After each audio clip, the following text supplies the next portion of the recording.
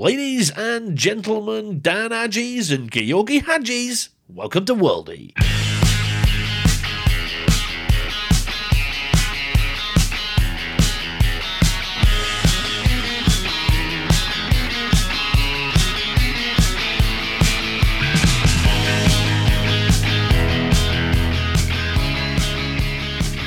The boys are back on the pod. It's episode 42 of the Worldy podcast. That's right, you are right to be excited, Andrew Roberts. I am.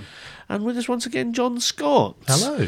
So, the season has begun and stuff has happened. We're going to talk about the games, but first we're going to finish off the transfer stuff because Reading, being very late to the party, did all of their transfer stuff in the 2 days before the end of the transfer window. Yep. We signed a load of players that has had very, very little impact on our ability to win football matches, but those players, Andrew, are very exciting players. Okay, then go on then. Mainly because we've signed some players that sound like they're going to be good. Okay. So we've signed. Well, that's exciting enough. Yeah, we've signed a midfielder called Pele. Well, I mean, that's reasonably How exciting. can he not be good?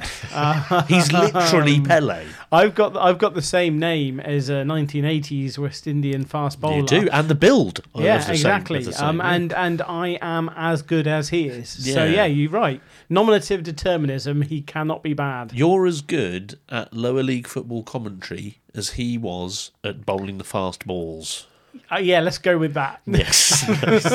So let's hope that the normative determinism works for young Mr. Pele. Yeah. Midfield fella, Portuguese, played under our manager when he was at Rio Ave and helped them get into European places with little Rio Ave. Okay. Well, So that's quite cool. well So that's done. quite interesting. And then we've signed a fella. Now this one is genuinely exciting. Probably the best player I can ever remember Reading signing. In theory, is this guy? Right. Is it the king? Yeah, is this guy George Puskas, who is not Okay. only named after a Hungarian legend, Yeah. but is himself a huge talent who played. You might remember, anyone that watched the England Under-21 tournament last year, he terrorised England Under-21 when we played Romania and looks like a genuine fucking talent, this boy. Right. So that is super exciting. So where's he been then? He's Inter, so he was at Inter. He was Okay. purchased from a smaller club, I can't remember exactly where, from Inter for quite a decent amount of money, and then he was on the fringes of being on the bench, Right. I can imagine what it's like at Inter. There's not really much Yeah, opportunity. But he's still only 23. I think they realised that he wasn't going to break into that team, so they cashed in on him. He wanted specifically to play in England, and there were a few clubs sniffing around, and unbelievably, of all the clubs that were sniffing around, he chose Reading.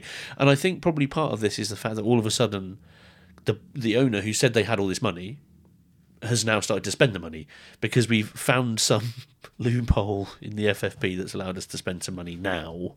Right. Whether this means we're going to be in massive trouble but next year is a whole other But thing. you can't be there, surely, because you're still having to ask teacher for permission, aren't you? Yes, so we are. they're not going to sanction something that would get you in trouble under FFP later, surely. No, it's one of these things that's actually quite hard to find any information about Yeah. exactly what the limitations are and what your club can do. But the sort of rumours that I'd seen various places online was that we are allowed to spend up to about 22 million. Fuck it. Yeah, by July of next year, Oh my without God. breaking any rules. And we spent 17 in 3 days leading up to the transfer.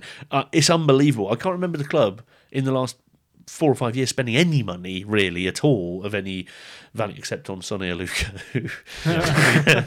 We don't mention that. But now we have a new record signing in George Puskas. So that is very, very, very exciting. 8 million, wasn't it?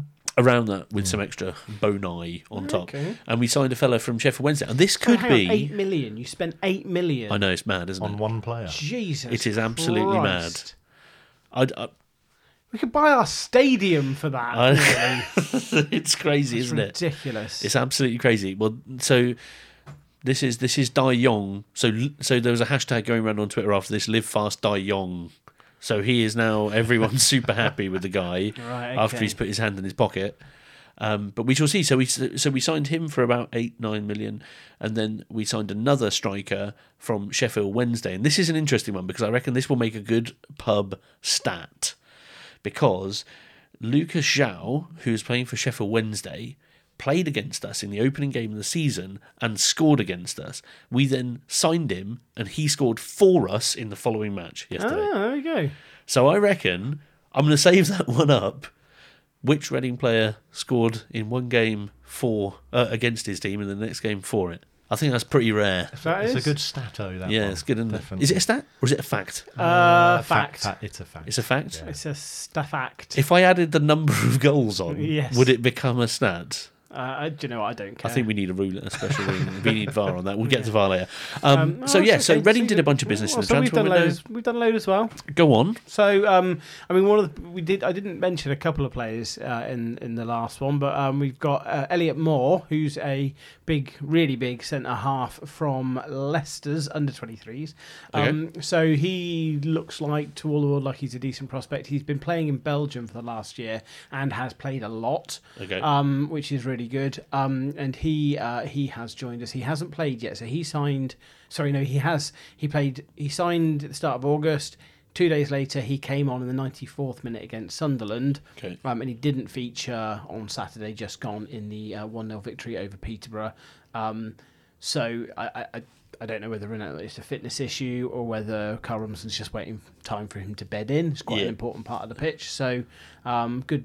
I mean, John Massinio seems to be doing a pretty good job there. So, I mean, we haven't conceded from open play yet. So, Yeah, I mean, that's very a reasonable nice. start. So, yeah, so Elliot Moore looks like a good signing. We can do Elliot Moore and Liam Moore then for an intro. We could do. So yeah. that's a bonus. And talking of intros, Easy we've got Dan Adji, Yes. who was presented. It was announced and presented to the players just prior to the game against Peterborough on Saturday, the home game. Did you do some kick-ups?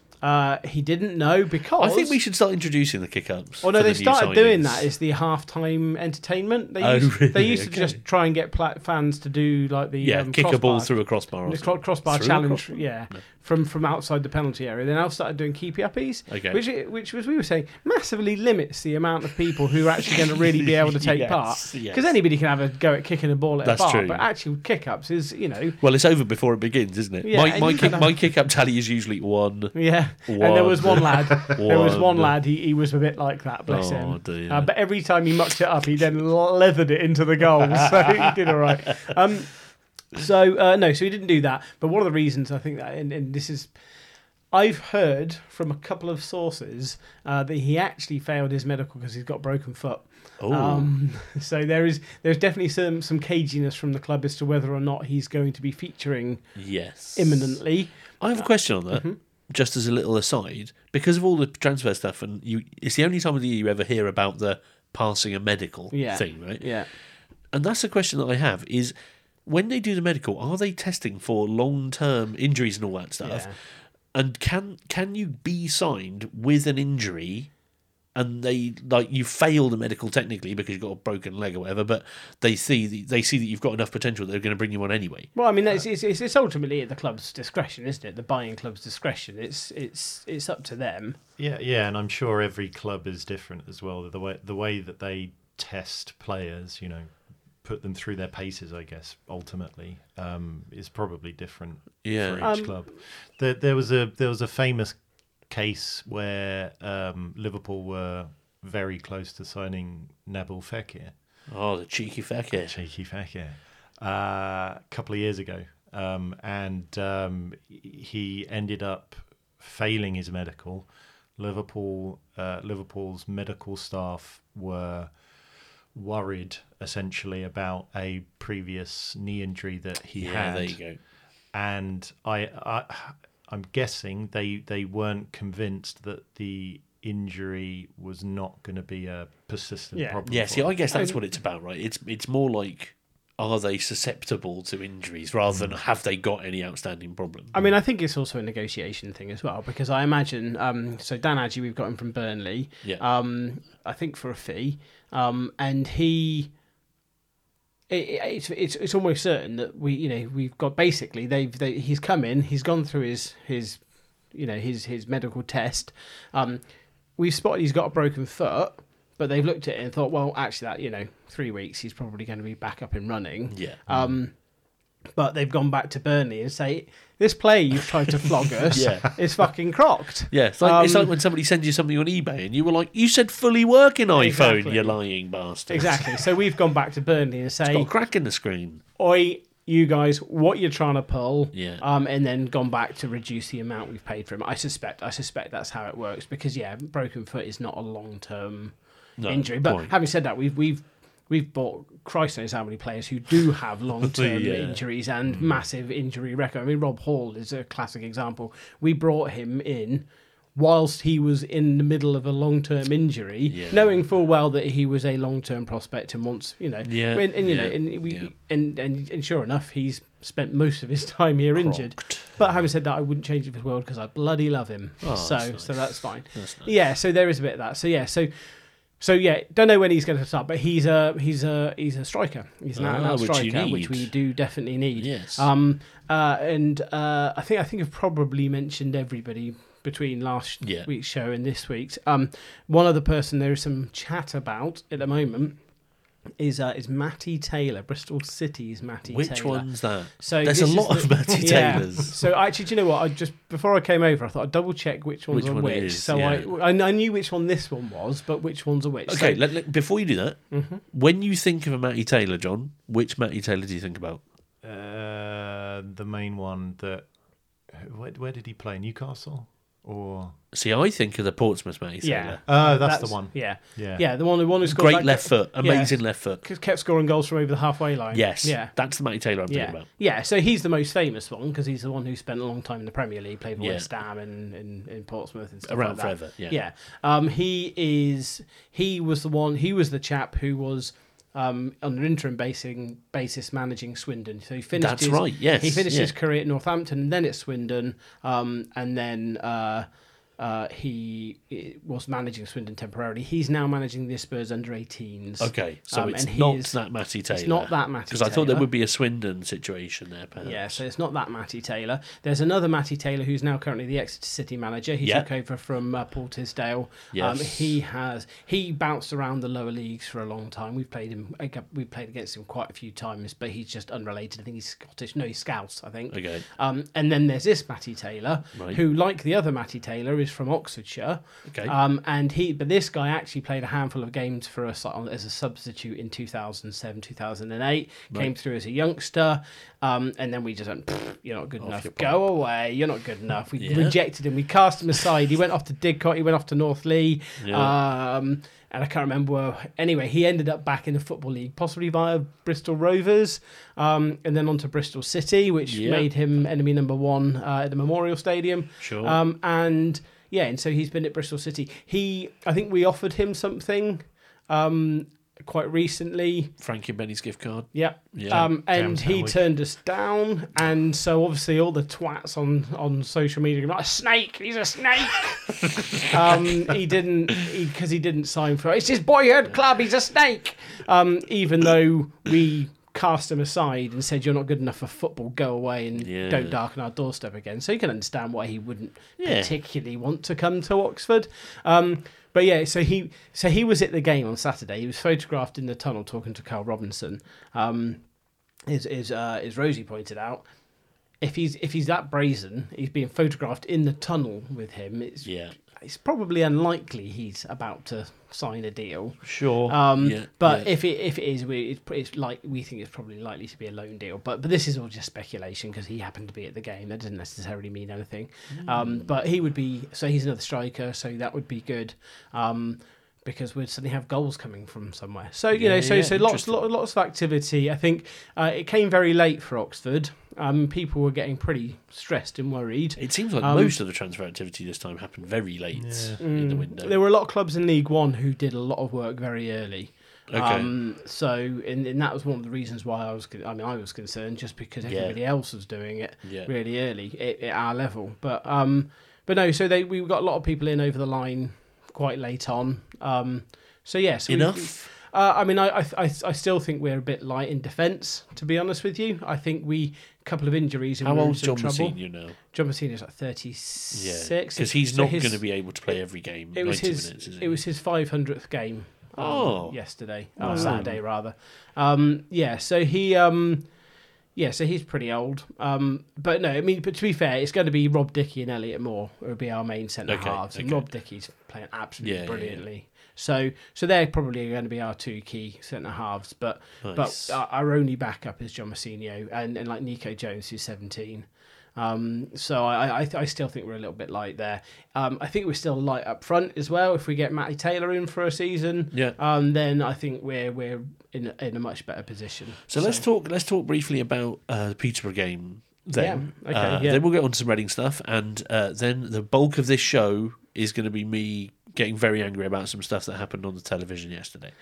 Because we don't talk about that enough. We don't. So let's make sure we fill another half an hour with that. Yes. So Peterborough, Oxford United with a very nice 1-0 home win. Yeah. A lovely strike from Branners. As it was, yeah. So Peterborough Strike. were one of the big spenders over the summer. They brought a lot of big names in. The Posh. And they got Darren Ferguson, so Sir Alex Ferguson's son is their manager, who's an absolute bellend. Yeah. I remember him knocking around. Where was he knocking around before? And generally being a bit of a dick. I don't know. He goes to and from Peterborough every other season. Yeah. But yeah, he was.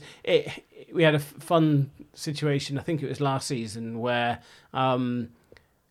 they had been time wasting their arses off. They're time wasting their arses off, and it went into injury time, and then it was like 4 minutes were given or something. Yeah. And then one of their players spent 2.5 minutes, 3 minutes on the floor, right, like rolling around pretending to be injured, and then we scored a winning goal in the 96th minute, say, and then he was afterwards absolutely bellowing like mad about the amount of extra time, and like obviously Jesus everybody Christ. enjoying the irony of Ferguson complaining about the additional injury time. Beautiful. But also the reason why the injury time was extended because his players were bloody delaying the game. Yeah. So what a twat. Yeah.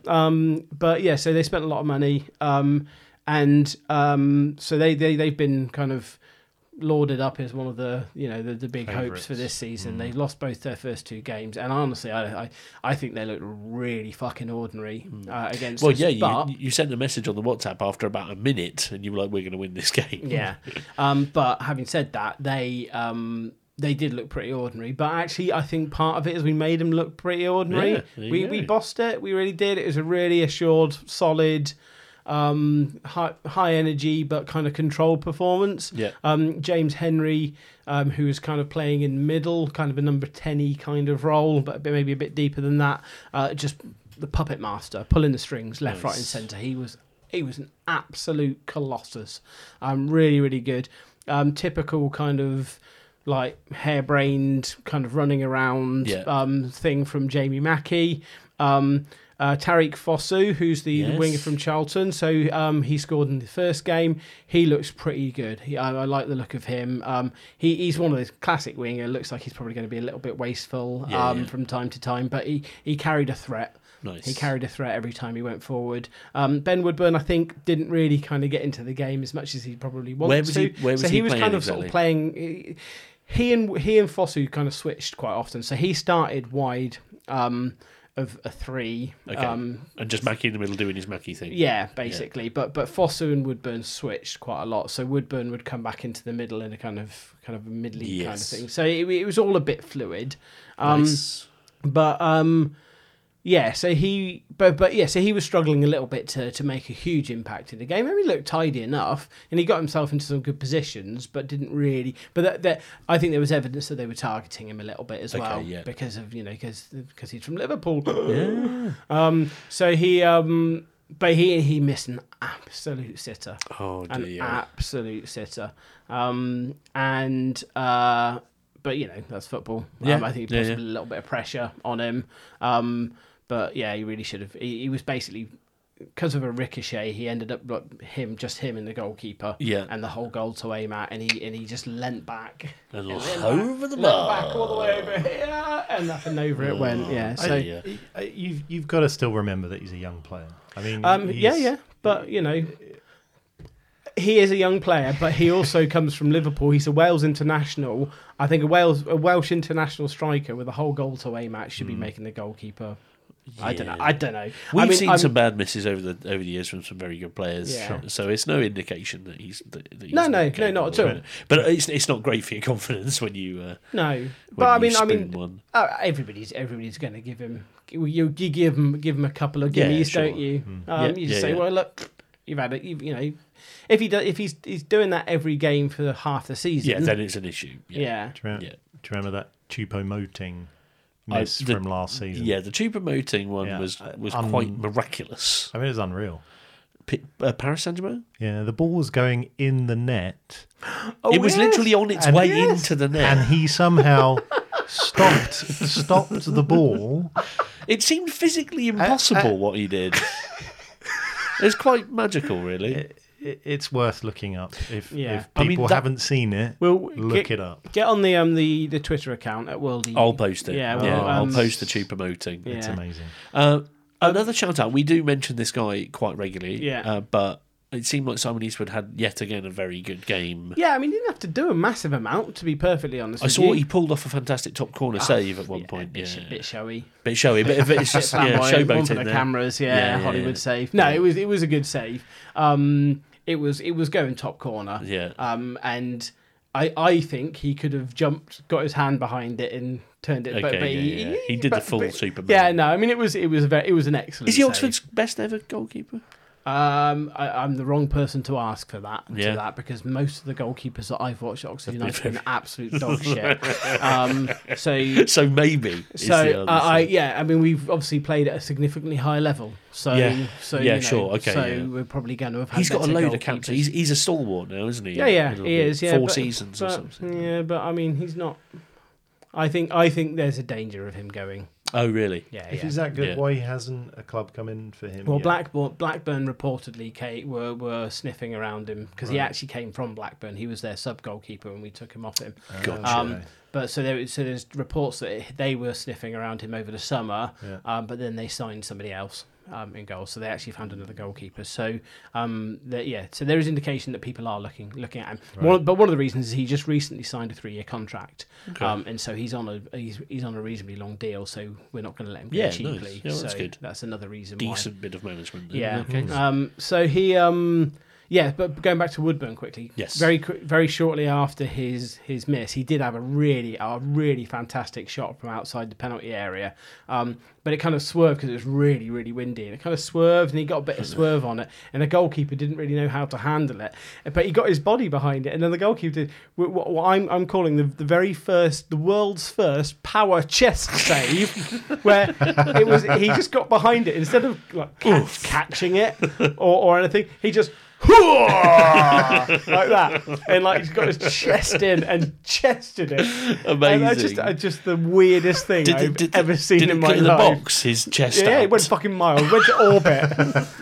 Brilliant. Just the weirdest fucking thing I've ever seen in my life. Ultra chest save. Love it. But yeah, so really, it was a solid, assured, positive, very, very good performance from Oxford United. I think the most encouraging thing, it's still early days yet. I don't want to get too carried away. The most encouraging thing for me is that the 2 areas where I think we're weakest are at the back and at the front.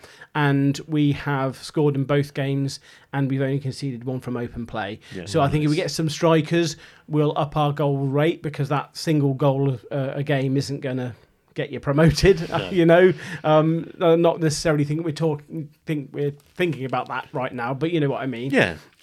So you want to score a few more than 1 a game. So with the extra strikers, that's a bonus. And given that we are currently sort of as weak as we're likely to be all season at the back, touch wood, no injuries. We've effectively kept 2 clean sheets because one of them was the only goal we've conceded was a penalty. So the 2 weakest areas I think have both been pretty good. Nice. So it's a good solid start. Very pleased. And a bit of confidence, and there's a lot more positivity around the club from the fans and stuff like that, which is nice to see because that helps the guys on the pitch. I think it's all quite fragile. Yes. I don't think it would take much for it all to come. That's what it felt like last season. It was little peaks and troughs. It was. Yeah, and when the troughs came, everything went horribly wrong. Horribly wrong. It's just like you were talking about before with Matthew Taylor. Football fandom is just hyperbole, isn't it? Yeah, It's when it's bad, it's the fucking worst thing ever, and when it's good, it's amazing. Yeah, I think and I've in the past I've criticised the club for its lack of PR. I Yes. think towards the end of the Darryl Eales regime, and I think at the start of the Tiger regime, I don't think the PR was very good from the club at all. I think they have got a better handle on it. They've done some bits which, because I sort of work in a similar field, as they've done some bits and pieces that I can see have been I can see a PR exercises, but they've all worked really well. And you know, I'm not gonna criticise for that. It's all really positive stuff. The only really frustrating thing for me is that they didn't have any of the kind of the white kit with the away kit with the sash. yeah. They didn't have that in my Nice. size. Oh, that would be cool. Bit upset, but Right. Well, good stuff. Yeah, it's good so, stuff. we're going to take a very, very quick break, and then when we come back, we're going to talk about another excellent start to the season. no. If you're talking about continuing from last. So we will take a very, very short break, and we'll be right back. Sometimes may be good, sometimes may be shit. So, Gattuso then describing Reading's form. After a very, very exciting transfer window, probably the most exciting transfer window I can ever remember as a fan, we were all very excited about playing some football and winning games and scoring goals. None of those things happened. Well, one of them sort of happened. We lost again. And it was once again down to a goalkeeping error that occurred within like 2 minutes of the start of an away game that was already going to be a little bit tough. And this fella, who we spoke about last week, being a little bit small Yes. and looking a little bit fragile in the first two games, in the friendly against Chelsea and then the first game of the season, and he just, I'll post it. I retweeted the other. It's one of those ones that's just like, you watch it and you just don't know why it's happened. I mean, or how it's happened. He literally passed it to him and he sort of went down. And it was the one where you clutch it to your chest, you know? Just clutch it to the chest. But it sort of went through his arms, through his middle, through his legs, and just into the back of the And it's net. like it's the front post as well. It's his near post, isn't it? And it's that classic thing. Never should be beaten at the near Don't post. get beaten at your It's near almost post. physically impossible because Yeah. you think enough of his body would have touched Yeah. the ball to deflect it on the post or something. In fact, It was brutal. The game, I actually showed the video that you posted, you put on the the WhatsApp, and I showed that to my friends, and I think the phrase was, "Well, how's he done that?" I mean, like, actually, credit to inexplicable. him because he managed to let the back ball go through where there was no room for it to go through, which It is is. quite a talent. Yeah, It really is. It is one of those where you watch it and you keep watching it and you watch it again and again, and every time you're amazed that it happened. I mean, so Yeah. good for him. Good for him. Yeah, he's done fine work there. So we went, and then we conceded another one because the team was a little bit flustered at conceding that early goal, and Hull were on the attack. It was only about 10 minutes later as well. Yeah, but then Free header. and then we came back and from we across. won the second half 1-0, as we talked about with what's his name, the new fella there, Lucas Shaw, picking up a goal, which was a very nice goal. We played some good football, but the damage had been done, and Puskás came off the bench, then hit the bar. We had a penalty denied. So I don't think it's not that we've started the season badly. We've had a bit of bad luck, and we've not been able to get past that. I mean, as you say, I think it could have been a lot worse. I don't think we've played that badly. There've been a couple 0 of... from 6 is pretty bad, isn't Well, it? yeah, all right. From a purely sort I mean, of like points from that perspective. From a perspective, points yeah. perspective, actually, couldn't be worse. Yeah, exactly. We literally couldn't have done any worse. No. But if you actually look at the game, we it's not like we were completely outplayed, and it's not like we lost both games 4-0 or something. There's reason to be optimistic. Can I just say that was the cry of so many Yeah. Oxford fans at the start of last season, and it took us till October to amass the points that we've got after 2 games. Oh, So, oh boy. so I mean, I appreciate your kind of desire to look for crumbs of comfort where you can, but you're fucked, mate. You want to get? We've just spent £17 million. Yeah, that happened. We can't possibly be bottom of the You championship. prefer So- to get some points on the board. Bury spent an absolute shit ton of money. They got relegated, then they spent an even bigger amount of money, and then they got done for like financial fair Yeah. play. Got And now put into they're in big trouble. administration. They've lost 12 points, and they aren't currently playing any football matches. So you can spend a lot of money, and things go terribly badly wrong. Yeah. I do Sorry, not, I mean, Yeah. I'm sure that won't happen with Reading. I mean, I do not think that's the situation. I just think we were a little bit unlucky in those first two games. We're playing decent football. We now have some proper players, which we didn't have last year, and we got rid of some shit ones. So I think, in general, I'm pretty confident still. But we have got more difficult games coming up, because we've got Cardiff next week. So there's no escape from the hard games. But I'm pretty confident, and I'm very excited about seeing some of these players that we've signed up actually get integrated in the team. It's very hard to expect these guys to come from abroad, like overnight, basically turn up and be amazing and know how to play with each other. Well, exactly. I mean, the Championship's a challenging league to play in, and I'm sure the football will be different to how it's played in Italy or in Portugal or wherever these players have come from. Yeah. So it's, as you say, it's unfair to expect them to suddenly hit the ground running. And yeah, true. But in which case, if you're going to bring in, and I'm just playing devil's advocate here, Yeah. if you're going to bring in players from other countries where it's going to take them a while to get up to speed, bring them in earlier. Yes. Because I mean that is it's an issue with recruitment if you're bringing in people who need time to gel and not give them time to gel. Well, you're parroting Jose Gomes and his distaste for our transfer policy over the window. So he was extremely pissed, Right. to the point where I think I mentioned to you that he hadn't been allowed to do any press conferences for about 2 weeks during the close season. Yeah.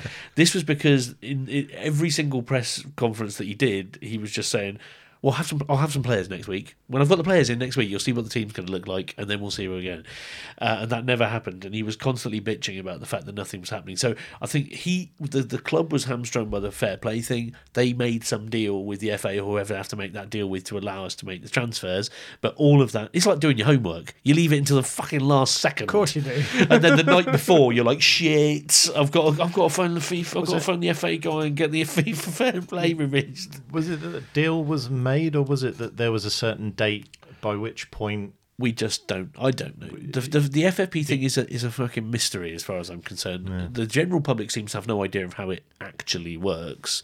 So I don't know. They do talk about it being like you said, based on periods, and there are like periods within which you're allowed to spend and periods where you have to produce the profit information, all that stuff. So isn't it based on the last 3 years? I Yes. think that's the case. It's like a rolling 3 years, I believe. So for example, if we spent 10 million in the 12 months 3 years ago, and then another 10 million 24 months ago, Yeah. and then another 10 million 12 months ago, that would be 30 million over that period. Yes.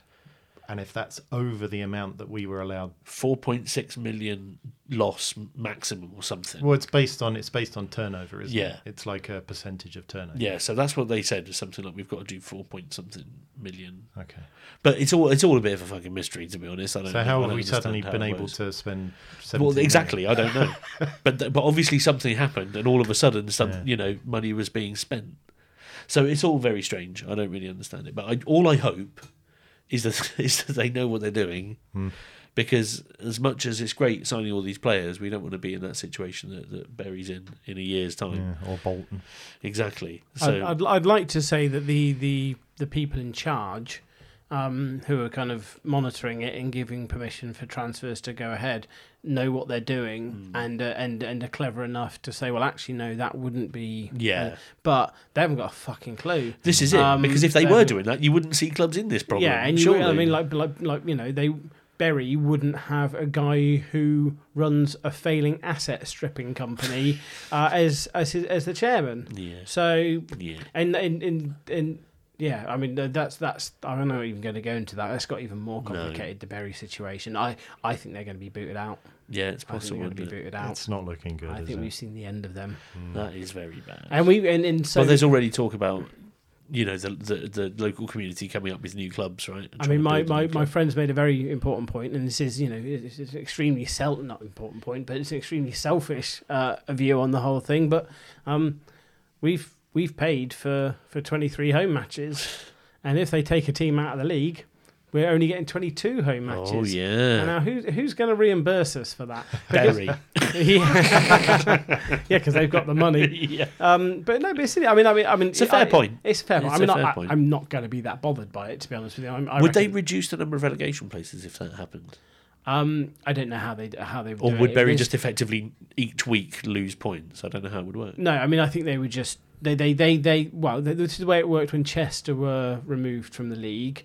But this was non-league, so it might well be different in the Football League. They had already played games at that point, but their records were completely sponged and expunged. Yeah, sponged, cleaned off. And we just played a fewer game, and one game fewer, and I think they just reduced the number of relegations. So we had the same number of teams coming up, so you weren't denying anybody a promotion, but it was just one fewer relegation, which is probably the fairest way of doing it.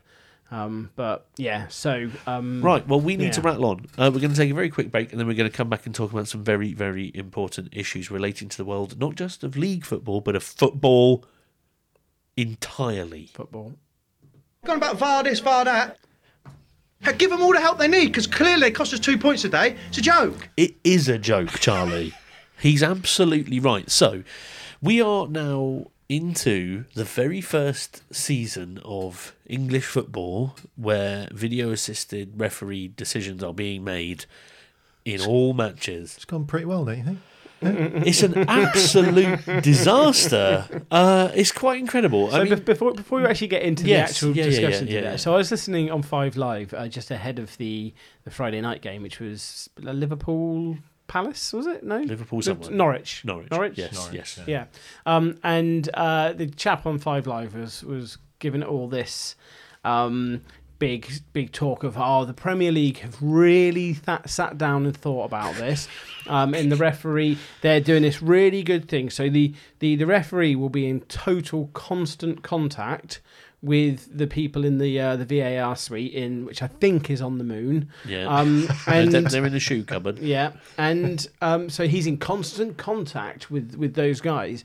And the idea of that is that there's a dialogue going on, and it will reduce the need for pauses in the game. And they said the referee will only trot over to the little screen at the side of the thing for extreme examples. But the plan is to kind of get these things all dealt with kind of behind the scenes, so you're not really seeing them happening, and it's going to be great, and the implication was all these foreigners, right, having a crack at VAR, and they've been crap, but when England get hold of it, we're going to do a cracking job. You're not even going to notice.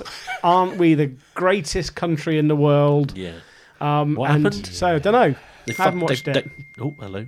Hello, message. Is that me? Yeah, I think so. They fucked it. Yeah, they absolutely fucked it. That's what happened. So, just a quick point, which is semi-related to that. I get the feeling there's something going on with the mainstream media. I feel like they've been told to be positive about VAR and not be critical of it, because every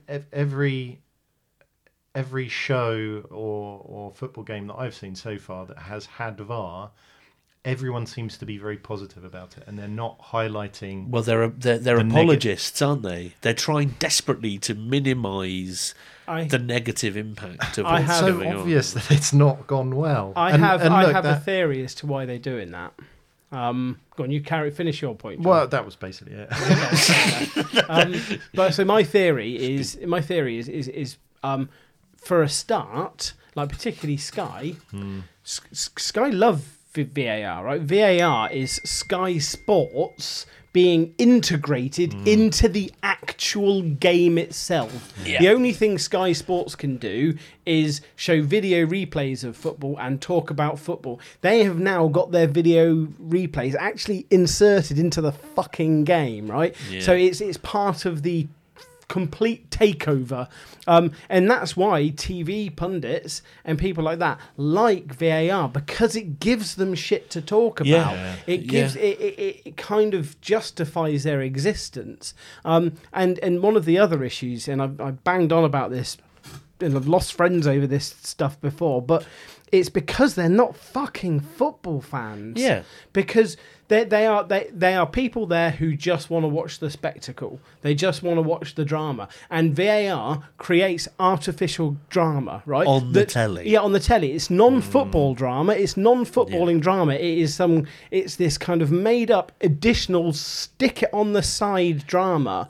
And it's not football. That isn't what I go to football for. So this is exactly it. And this is what was so frustrating. It wasn't actually the Liverpool game. It was the one on Saturday.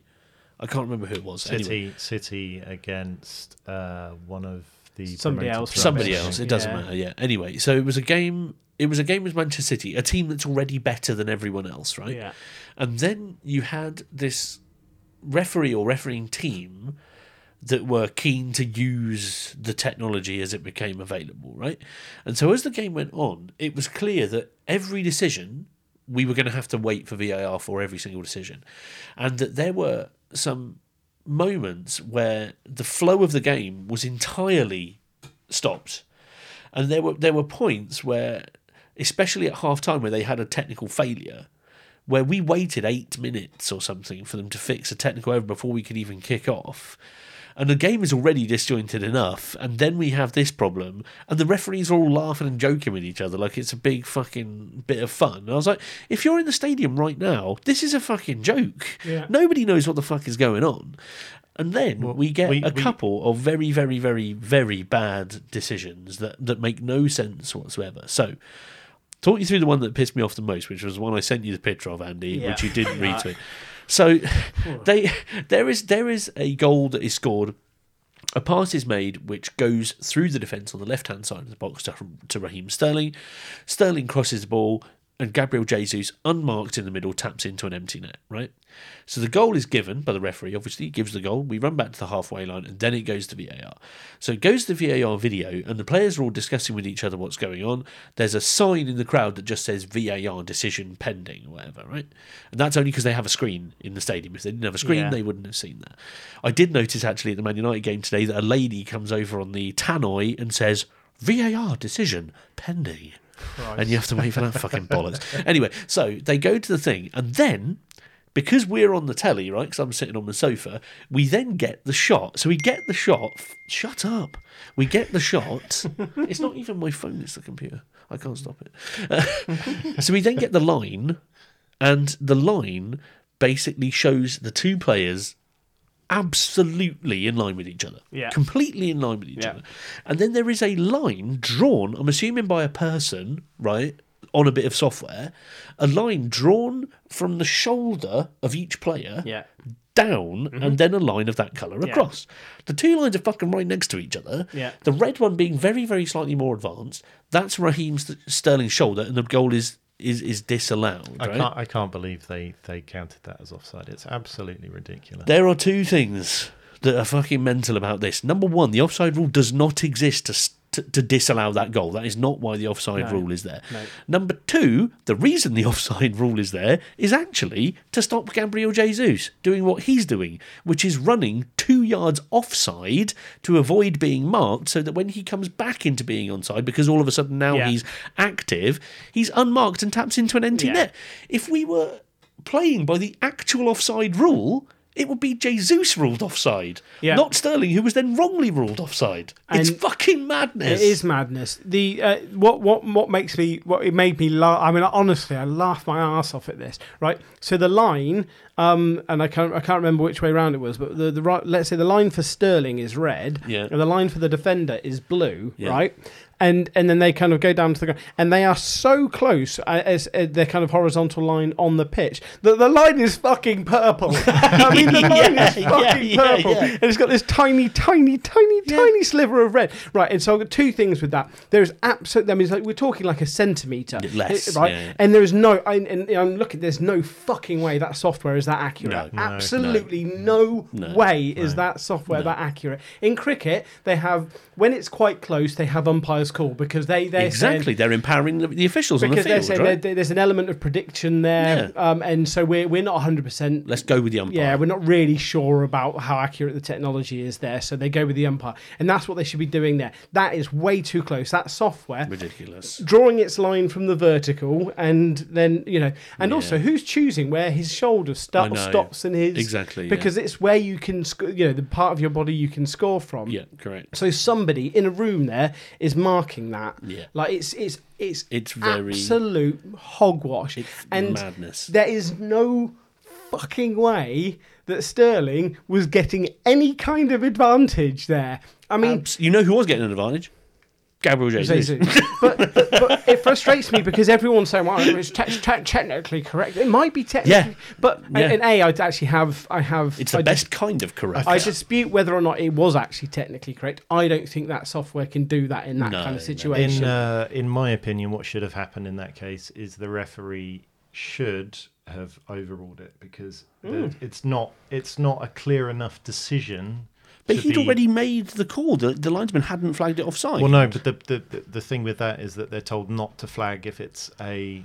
Oh my God, John! What is happening to football? That is and honestly, that is the most criminal thing in the world. Terrible, because that decision to say to linesmen don't flag dodgy ones. Yeah.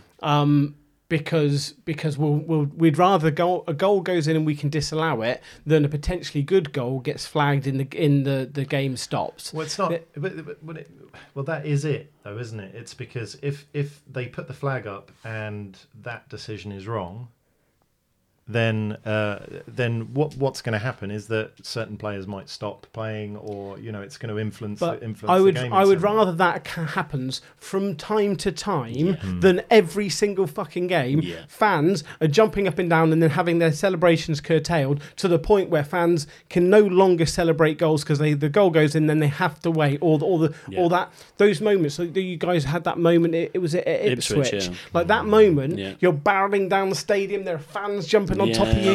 You're wiping out old ladies who are down on the floor, and it's all chaos. And it's what makes going to football the most amazing thing in the world.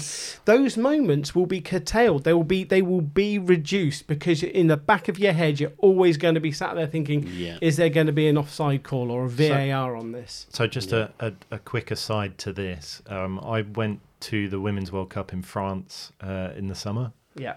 And I watched the was it the second round match, Cameroon against England. Yep. Which I could talk about 45 minutes. I remember it was an absolute disgrace, and Cameroon nearly walked off the field. Yeah, on a couple of occasions. So they felt victimised due to VAR, essentially.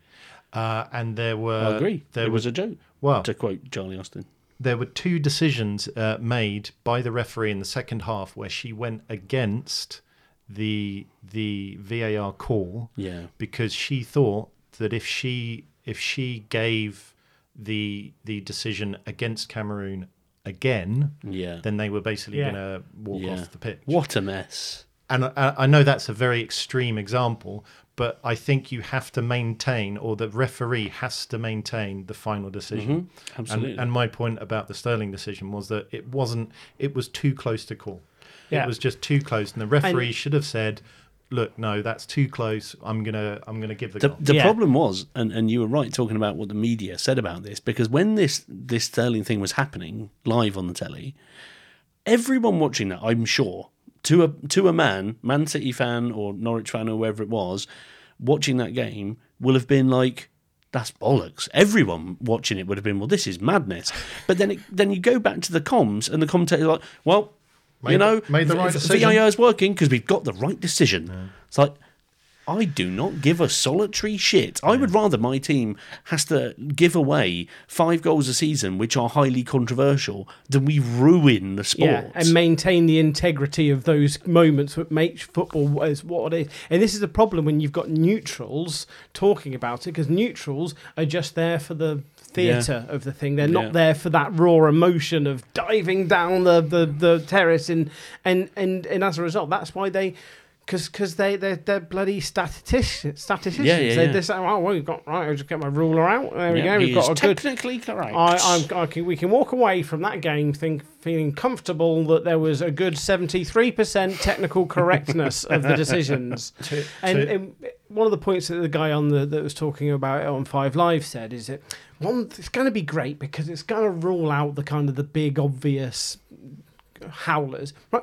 There aren't actually that many of those in football. There's very few. There are very few absolute howlers. You get the odd. We had a Frank Lampard ghost goal. It was about 10 years ago. Yeah, but that's dealt with brilliantly because that is an absolute thing, right? And that's the goal line technology is magnificent. It's wonderful. objective. But if it was only doing that. You know, if it was only being used and it was only getting rid of the stupidly obvious, like cataclysmically terrible decisions, then fine. But it's not. It's being used for fucking everything all of the time, and it's going to ruin the game. So one last thing, because we've run long, but it is a very highly emotive discussion. So there was a penalty VAR thing as well. Now, I have a big bone of contention with 2 things. One is the use of VAR in general. And number 2 is the new rule about goalkeepers not being able to leave their line for a penalty kick. Now, I was just going to just very quickly. Yeah. That isn't a new rule. Goalkeepers were never allowed to move it's a forward newly enforced rule. But they've changed the wording of the rule. Yes, yeah. Very. You are technically correct. Can we VAR that? So what this means now is that goalkeepers who already obviously very, very much hamstrung in a penalty scenario, right? They have a much smaller chance of saving the penalty than the striker does of scoring it. So we then give them this extra thing now where they're not allowed to come off the line in an attempt to save it. Now, we all know that every goalkeeper does come off the line, and even if they've been told not to, it's very hard not to. So all of the ones that I've seen so far, every penalty that's happened under VAR, the keeper has come off the line in the traditional way they have. They take a little step forward and then they dive. Now, Man City player took the penalty. The keeper made a save. It was a really bad pen as well. The keeper didn't have to do very much to save it. So the penalty was saved, and then you couldn't celebrate the penalty save for more than a second because the ref's like, whoa, there's VAR that, because he saved it. He saved the penalty. Yeah. So we should VAR just to be sure. So then they VAR it and they see that his foot's off the line. Oh, we got to retake this pen. They retake the pen. Sergio Aguero now, having played a really fucking shit penalty, he's like, I better fucking leather this one. So then he gets his head down, smashes it into the back of the net. Goal. Everyone's happy, runs away. When you watch the replay, the keeper came off the line again, right? So if the reason that he went back and retook the penalty is because the keeper came off the line, regardless of what happens with the shot, they should retake the penalty because the rule has been broken. You go back and you take the penalty. But that is not what they're doing. What they're doing is every time a penalty is saved, they're going to review it. They'll see the guys come off the line and they will make the penalty be retaken. And so I think this season will be the first season in which we see 0 penalties saved by a goalkeeper in the Premier League. And I want to know if I can put a bet on that, because I can't imagine a scenario where a penalty is saved and they review the VAR and the goalie hasn't got a foot off the line. Paddy Power will do it for you. I hope so.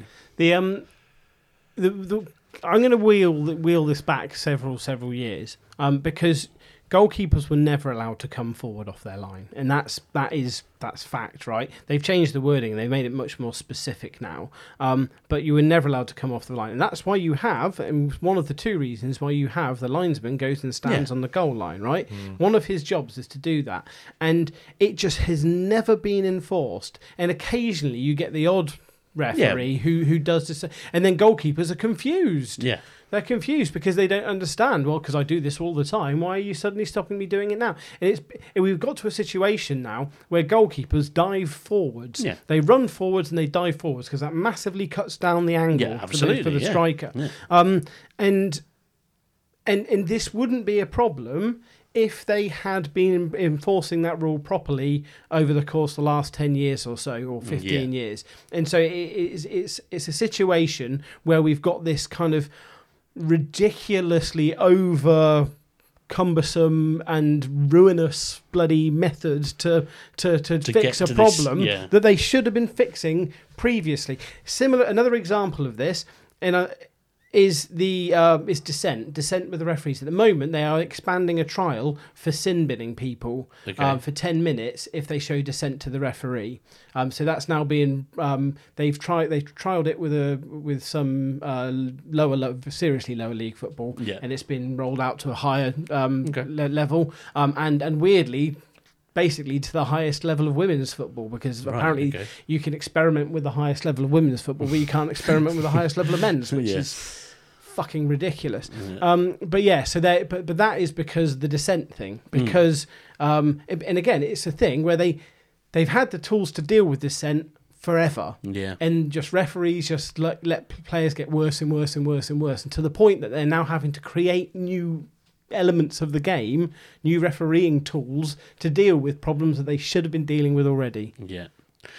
Well, the whole thing's going to fucking hell in a handcart. Right, we have to go, John, because we're just about to hit the hour. I know you were poised. Give us your point. You're poised to make a piece of solid gold analysis. Well, I don't even think the keeper jumping off the line is even that much of an issue. Like, pretty much all keepers do it, but it's not like they're jumping a metre in front of their line. It's like a fraction. Well, I think the issue is you do sometimes see goalkeepers who do the old bouncy around thing, and they've done 2 or 3 jumps forward before the ball is struck, and sometimes you do get it where they're basically out of the 6-yard box. You're right. That's not the. I think the odds are stacked so heavily against the goalkeeper. Give them the benefit of the doubt. It's true, but the trouble is you have to word the rules somehow. Otherwise, the second the referee blows the whistle, the goalkeeper's going to come running out and lie down in front of the ball. But that being the case, and I'm happy to enforce that law. But if you do enforce the law, you should enforce it whether the penalty is saved or not. Because then the keeper's going to stay on his fucking line. And maybe what keepers should do is stand back from the line, then jump onto the line. They're not allowed to do that now. The change they can't do that either. Well, for fuck's sake, just take the goalie out and let the player roll it into an empty net. Right, that is the end of the podcast. Andy's been an absolute pleasure. Just one final point. Oh, God. A solution to this. Get rid of penalties and change them to the ice hockey halfway line. The halfway line. Striker against the goalkeeper. Yes. Very, very good. Like it. That's been discussed before, hasn't it? I'm sure. I have a feeling they trialled it even at some point, because I think I remember seeing that. Yeah, rings a bell. Yeah. Anyway, right. Or you could add a goal. Or you could add a couple of defenders in and a couple of strikers. Or what you could do is you could have a 90-minute football match. Sorry. So bye. Dear. Yeah. Right. We'll see you later. What does Charlie say? Give them all the help they need, because clearly it costs us 2 points a day. It's a joke. It's a joke. It's a joke. Right. We will see you next week on the Worldy Podcast. You can find us on worldypod at gmail.com, or you can go worldypod on Twitter and all those other things. And when you do that, you can also go onto Twitter and you can find Johnny Biscuits. That's me. And you can listen to his other podcast, The Tin of Ginger Biscuits. Yeah, you can. We talk about chocolate and stuff. Yeah, exactly. It's awesome. John, do you want to pimp anything out while we're on the thing here? No, I'm good. Oh, he's a private man with private thoughts until he's on the podcast. So we'd love to thank you, and we'll be back again with more hot chat.